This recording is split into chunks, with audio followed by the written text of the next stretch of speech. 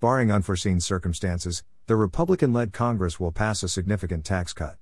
This prospect is, depending on your tax bracket, political ideology, and the state where you reside, a cause for either rejoicing or anger.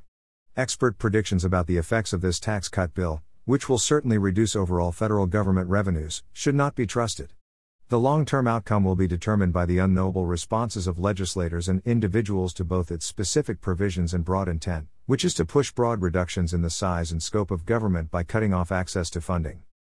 Those who predict that this bill will increase the deficit and drive yet more federal debt have ample cause for concern.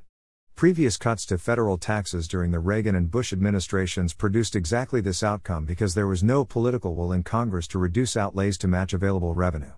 Washington simply borrowed to make up the difference, which has ballooned federal debt from roughly $1 trillion at the start of the Reagan administration to over $20 trillion today.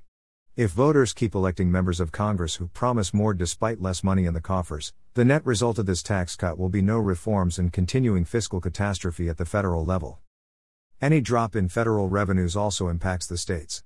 Washington's largesse is particularly important to local economies built around schools and healthcare, eds and meds, which are dependent on a variety of federal cash sources and could suffer if the DC money stops flowing. Moreover, given the many mechanisms that shift federal dollars into state economies, which run the gamut from research grants to highway construction money to public safety funding, the possibility that the spigot might be tightened is sending shivers down many a spine.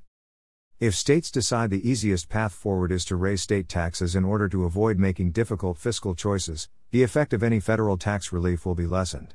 A lack of political will to cut spending to match available revenue, this time on the state level, will diminish or eliminate any positive effect of the federal tax cut for many citizens.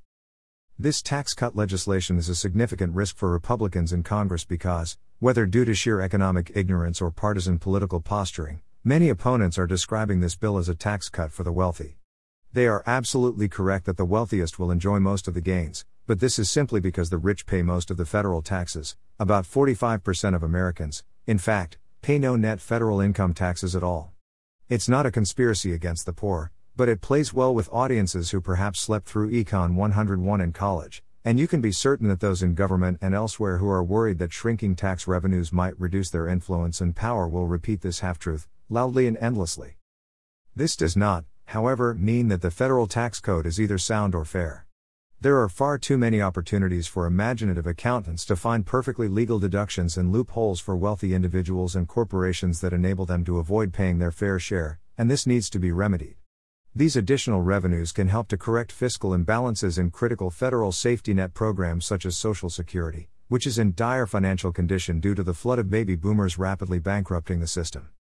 One flashpoint for many voters is the status of the deduction for SALT, state and local taxes, now enshrined in the federal tax code, which works out to be an indirect subsidy paid by everyone to those who live in high-tax states such as New York and California. As financially painful as the loss or reduction of this deduction might be for some, it works out to be an immense windfall for the wealthiest, an egregiously disparate benefit offered to those who earn the most. In order to cushion the effect, changes could be phased in over a 2-year period, but this is a reform that must be made out of a sense of fairness for all. Sometimes me must be set aside for a greater societal good, and this might also force wasteful state and local governments to reconsider their excessively expensive policies and practices.